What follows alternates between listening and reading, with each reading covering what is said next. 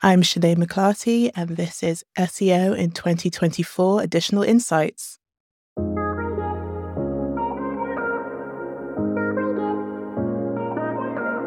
Sinead, what's your additional insight for SEO in 2024? So my insight is that what you get out of SEO tools is a reflection of what you put into them. And to explain that a little bit, what I mean is SEO tools are absolutely wonderful and really useful, but our campaigns or the amount that we get out of them, whether that be the yield or how relevant the results that we get out of them, are often because of what we put into them. And if you don't pay enough attention to what you're plugging into it, you might get a whole lot of irrelevant stuff come out of whatever search that you're putting into your tool. Or you might even get very little coming out of your tool. So you need to pay attention to what it is you're plugging in, what is successful and what is less successful, and kind of make a strategy out of that before you just go headfirst into prospecting.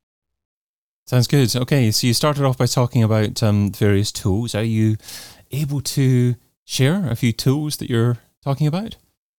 Sure. So obviously there is Majestic and their backlink tool. So if you were to use a backlink tool, making sure that you put in a site which has basically enough other sites pointing towards it, enough other relevant sites pointing towards it in order to get something good out of it. But then you also have other tools like Pitchbox, for example, where you can internally pull lists using or prospecting lists using different methods. And that can range from like backlinks again, it can be plugging in specific keywords. So just making sure that when you put things in, you're making a mental note of what's working and what's not to be able to have the best chance of having campaigns that go the distance and that you can work on for a good period of time. So how do you know that you're getting the optimum, the maximum out of these tools? I mean, do you set various goals and objectives in terms of what you want to achieve before using them? I mean, you can. However, I normally tend to measure my success in kind of a percentage, like not necessarily putting a number to it. But if I'm working my way through inspecting some opportunities and I'm seeing that 1 in every 20 are going through to a prospecting stage, then I might not try that method of prospecting again or look at why that isn't working. Whereas if it's 1 in every 3 or 4, or even 1 in every 2, I would see that as more effective. But obviously, something else to bear in mind is if you're working towards any specific targets in terms of like the amount of links that you want, it's a slippery slope with that. But making sure that basically whatever you pull is giving you enough of a yield for whatever your need is for that particular page or yeah. I love your specifics about 1 in 20 not being good and 1 in 3 being good in terms of getting through the to the prospecting stage. So I would imagine that's Pitchbox that you're talking about there as well. How did you actually come up with those metrics? So for me, it's more of a time thing, just because when you're working your way through that list of trying to get things through to the personalization stage where you can start looking for contacts. When you're working your way through that initial inspection to try and push those through, if you're working through this list, which you're only receiving 1 contact out of every 20 that are useful, you're going to spend roughly the same amount of time as if you're working your way through one where 1 in every 3 are useful. And so you can literally look at the time that you spend on that particular list. Say it takes you 3 hours to make your way through that list and see, well, I spent 3 hours on this and all I got out of it was 20 viable prospects, which I'm not sure how many of those are going to get back to me, or it's going to be a relatively low percentage of those who get back to me. Whereas if I have a higher yield to work from, there's going to be more that I got out of that time. And therefore, like from an efficiency perspective, it's going to be like a lot better for you. You'll feel like you're getting more out of it and you'll have more to offer to like your client in terms of the amount of prospects that you're able to reach out to. Understood. Okay, so you're basically going for the maximum number of viable projects over a set period of time that you're investing yourself personally. So how do you actually increase that number? How do you maximize that number? You maximize that number by trying to go where your good links are gathered. It's something that I covered in my recent talk at Brighton SEO, where using Mean Girls as an example and the lunchroom tables that they have, going to specific sources and looking for all of the sites which have cited that specific source, whether it be a person's name or a URL, and finding sources which only the type of site that you're trying to reach out to are referencing. So, for instance, if you wanted to do a link building campaign putting forward this really useful online tool for food businesses, you might want to look at the backlinks of the Food Standards Agency, because a lot of food businesses will link to the Food Standards Agency as a proof that they're following the rules, basically. So trying to find those types of sources so that it's all concentrated in one place rather than dispersed. Brilliant. Okay, so you're actually using Majestic as a tool to identify the links that are pointing to a target domain name or URL, and then using that information in Pitchbox to reach out to identify prospects. Yes. So you can do that within Pitchbox. I find that sometimes the pool of prospects that you get is a little bit more limited. And also with tools like Majestic, you can go in and use filters within it to make it even more specific and basically cut out some of the less relevant prospects that you might see. And it's better to do that rather than having to go through it, like visually see that a site is not suitable and then having to cut it out in that way.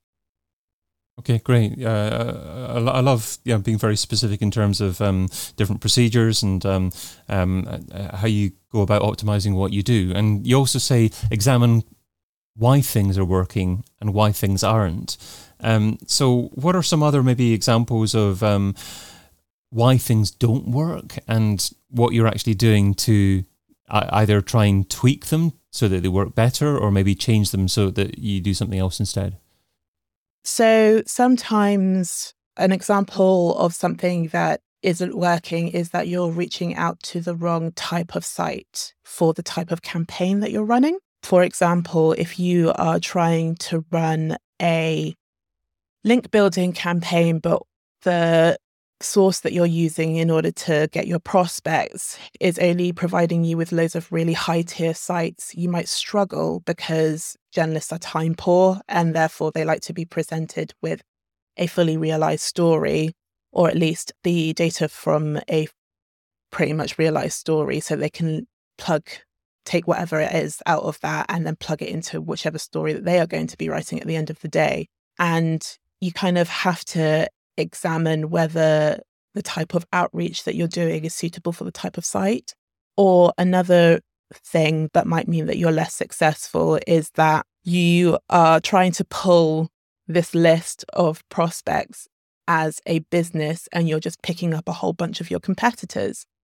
It might be that you need to have a look at what you're plugging in to make sure that the intention that someone who would perhaps plug in that keyword aligns with the type of site that you would get from the results. Like, for instance, if you're in e-commerce and you're selling apples, for example, and you research like Braeburn apples as a keyword, you might get a whole bunch of Braeburn apple sellers rather than people who are interested in writing about the benefits of eating Braeburn apples.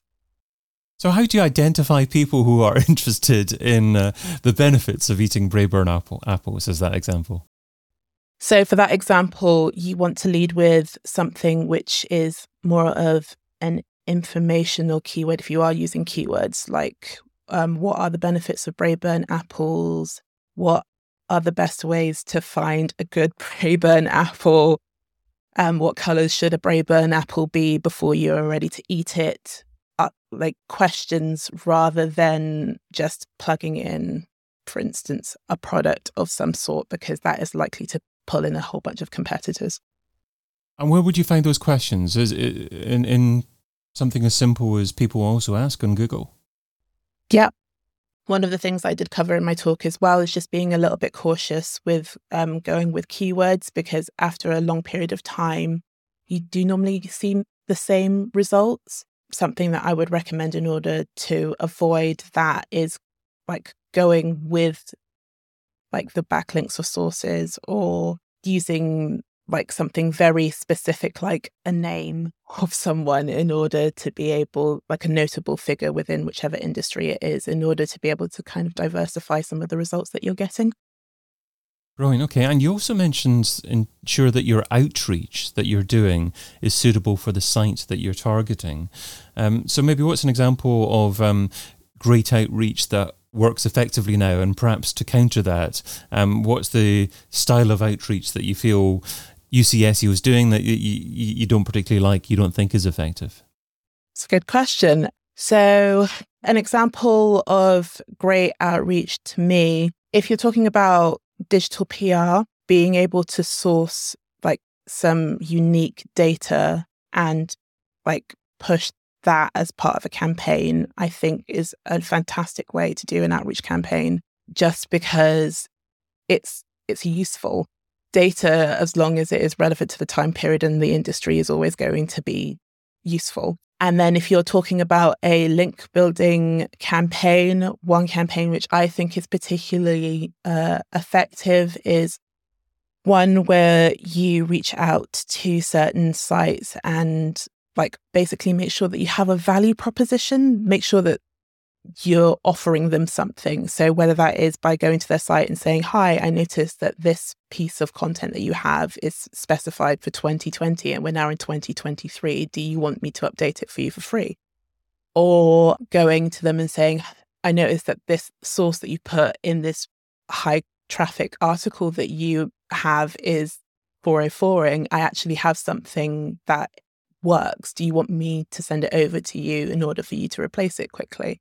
And then conversely, or in like the opposite of that, I think one type of campaign which I wish I would like be altered or just like see less of is one where we reach out posing to pitch an article or an update to an article which already exists and is also already quite useful to the people who visit that site. I think sometimes there is a tendency for us to say, this piece of content has worked on this site before, and therefore if I pitch them this same type of content, that it will be received well.